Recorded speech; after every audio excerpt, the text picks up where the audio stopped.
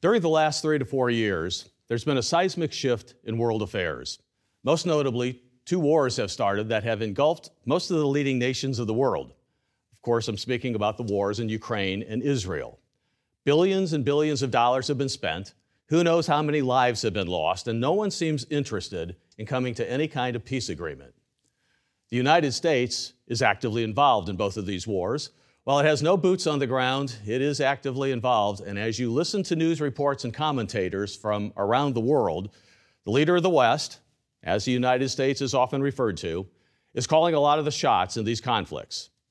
The U.S. superpower is still the de facto leader of the world today. It is intimately involved in the affairs of Ukraine and Israel, as well as all of the NATO nations of Europe. Make no mistake about it, we are in a proxy war with Russia and the Middle Eastern Islamic nations, like Iran, which are united against Israel. These wars are moving the world into new directions and new alliances. They threaten the existence of planet Earth as talk of nuclear attacks emerge. Many times people ask, where is America in the Bible? It's the most powerful nation ever. Where is it? Well, it is there. The United States and Britain are noted in the Bible. What we see as emerging alliances in the world are mentioned in the Bible too. In the end time, just before the return of Jesus Christ, our Savior, who will come to save the world from complete annihilation, the Bible is clear on what the world order will look like. Did you know that? The Bible is the truth of God. It contains the way of life that leads to peace, joy, harmony, and abundance for all mankind. No government of man can do that. It also contains prophecies of what will happen because God specifically says he will do nothing unless he reveals his secrets to his servants. His word is sure. Every prophecy in the Bible has been proven to be true. You can check that out for yourself. And in a remarkable prophecy for the end time, found at the end of the 11th chapter of Daniel, we see the world order before the return of Jesus Christ laid out for us in detail. Let's look at that prophecy that was recorded some 2,500 years ago. In Daniel 11, we are introduced to 3 kingdoms or kings that are extant in the world at the end time. They are the coming new world order. Let's read Daniel 11, beginning in verse 40. At the time of the end, the king of the south shall attack him, and the king of the north shall come against him like a whirlwind. Let me pause for a moment. The Bible is written from a perspective of Jerusalem. So when we speak of north and south, Jerusalem is the reference point. The king of the north, then, would be those areas north of Jerusalem. This would have been like the Roman Empire of old, or we might correlate these nations to NATO today. Today, they are in alliance, in concert with the United States in a war against Russia. They are referred to as the West today. By comparison, we have the king of the south. These would be the nations to the south of Jerusalem. They're primarily the Islamic nations. You hear the names of many as you listen to the news today as they're in conflict with Israel. The kings of the south would include nations like Yemen, Qatar, Iran, Iraq, Saudi Arabia, and others like Egypt and Jordan who aren't in this current conflict but are part of that region. You hear of some of the tribes of that area too, like Palestinians and Hamas, Hezbollah, Houthis, and others. And let's throw Turkey into the mix as well, as they are a Muslim country and the leader of that nation is vacillating between his support of NATO or the Middle East. The area of the south is basically the old Ottoman Empire, and you may remember that Turkey was prominent in that empire. So the book of Daniel outlines for us how the end-time king of the north will go to war with the king of the south. Going back to Daniel 11, there are 2 things to take note of. One, we are talking literal kings. The Bible foretells the time of a mighty king in Europe who will be a cruel dictator and will expect people to live his way. He is prominent in the book of Revelation as well. So looking at verse 40 again, at the time of the end, the king of the south will attack the king of the north. Let's look at the word attack for a moment. This word in the Hebrew indicates he will push at the king of the north or gore at him.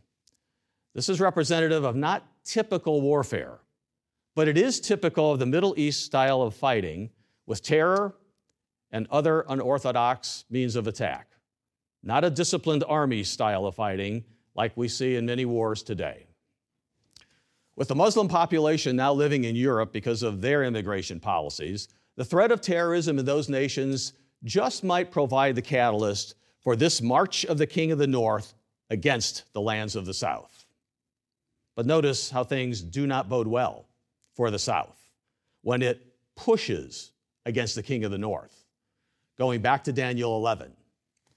And the king of the north shall come against him like a whirlwind, with chariots, horsemen, and with many ships.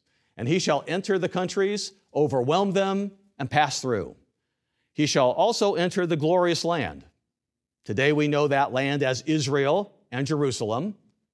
And many countries shall be overthrown, but these shall escape from his hand: Edom, Moab, and the prominent people of Ammon. Today, these are the nations of the Middle East. Ammon, for example, is similar to Amman, the capital of Jordan, and Bible scholars all identify Moab as modern-day Jordan. Let's go back to Daniel 11, verse 42. He, the king of the north, shall stretch out his hand against the countries, and the land of Egypt will not escape. He shall have power over the treasures of gold and silver and over all the precious things of Egypt. Also the Libyans and Ethiopians will follow at his heels. Daniel shows how the king of the north will overtake the king of the south, those Muslim areas, and crush them. And note the leader of the king of the north will be in Jerusalem. Christ himself speaks of that time, of the end times, when he says, when you see the army surrounding Jerusalem, flee. Daniel 11, verse 44. But news from the east and the north shall trouble the king of the north. Therefore he shall go out with great fury to destroy and annihilate many. Where is this third power of the north and east that troubles the king of the north? We have the major nations of Russia, China, North Korea, and others. These are nations that today we see developing a stronger alliance as a result of the Ukraine war. Indeed, the world order is changing, and it will continue to emerge with these three forces, north, south, and east, in play at the time of the end. Europe defeats the Middle East, then the Eastern Bloc, Russia and China, get involved. You have a world at war. North, south, and east. But where is the West? The main superpower today, the United States. Now, where is the little nation of Israel? The United States, you will note, is nowhere to be seen in this end-time prophecy. The West is nowhere to be seen in this prophecy. It has disappeared from the world scene, as has Israel, which is now overwhelmed and occupied by the king of the north when he defeats the king of the south. Where is America? Where is the West? It's notably nowhere mentioned at the end time. This global superpower is absent, having fallen. The Bible does foretell the fall of America elsewhere, but that's a subject for another time. The world at the end time is ruled by an autocratic, domineering monarchy with a cruel leader and a religion that is unique in its origins. Again, these prophecies parallel those recorded in the book of Revelation, which we discussed a few episodes ago. As you look at the world then before the return of Jesus Christ, it looks hopeless under this regime. But there is always hope with God. He is in control, and he will send Christ to save the world from complete destruction. Notice Daniel 11, verse 45. It says, and he the king of the north, shall plant the tents of his palace between the seas and the glorious holy mountain. Yet he shall come to his end, and no one will help him. The king of the north, the powerful leader out of Europe, will come to his end when Christ returns and conquers the nations and becomes King of Kings. He, Jesus Christ, will usher in a time of peace, tranquility, abundance, and joy for all nations of the world. He died so that all sins could be forgiven, and he will return a second time to earth as prophesied to establish his kingdom, which will last forever and ever. Do you want to be a part of that kingdom? Christ died so that you could have eternal life, but you must accept his sacrifice. Christ says, if you accept him and his sacrifice, that you must repent and turn to him. That means doing things his way, not the ways of the world. Knowing him, knowing what he taught. If you go to a mainstream Christian church, they are likely not teaching you accurately what Jesus Christ taught, and they are misleading you as they change the laws and way of the Bible and God and embrace a morality that is contrary to the Bible and what Jesus Christ said. Dark days are coming for America. You can be delivered through these times, but you must take heed and turn to God. Through this message, you have been warned. These prophecies are sure, and they will happen.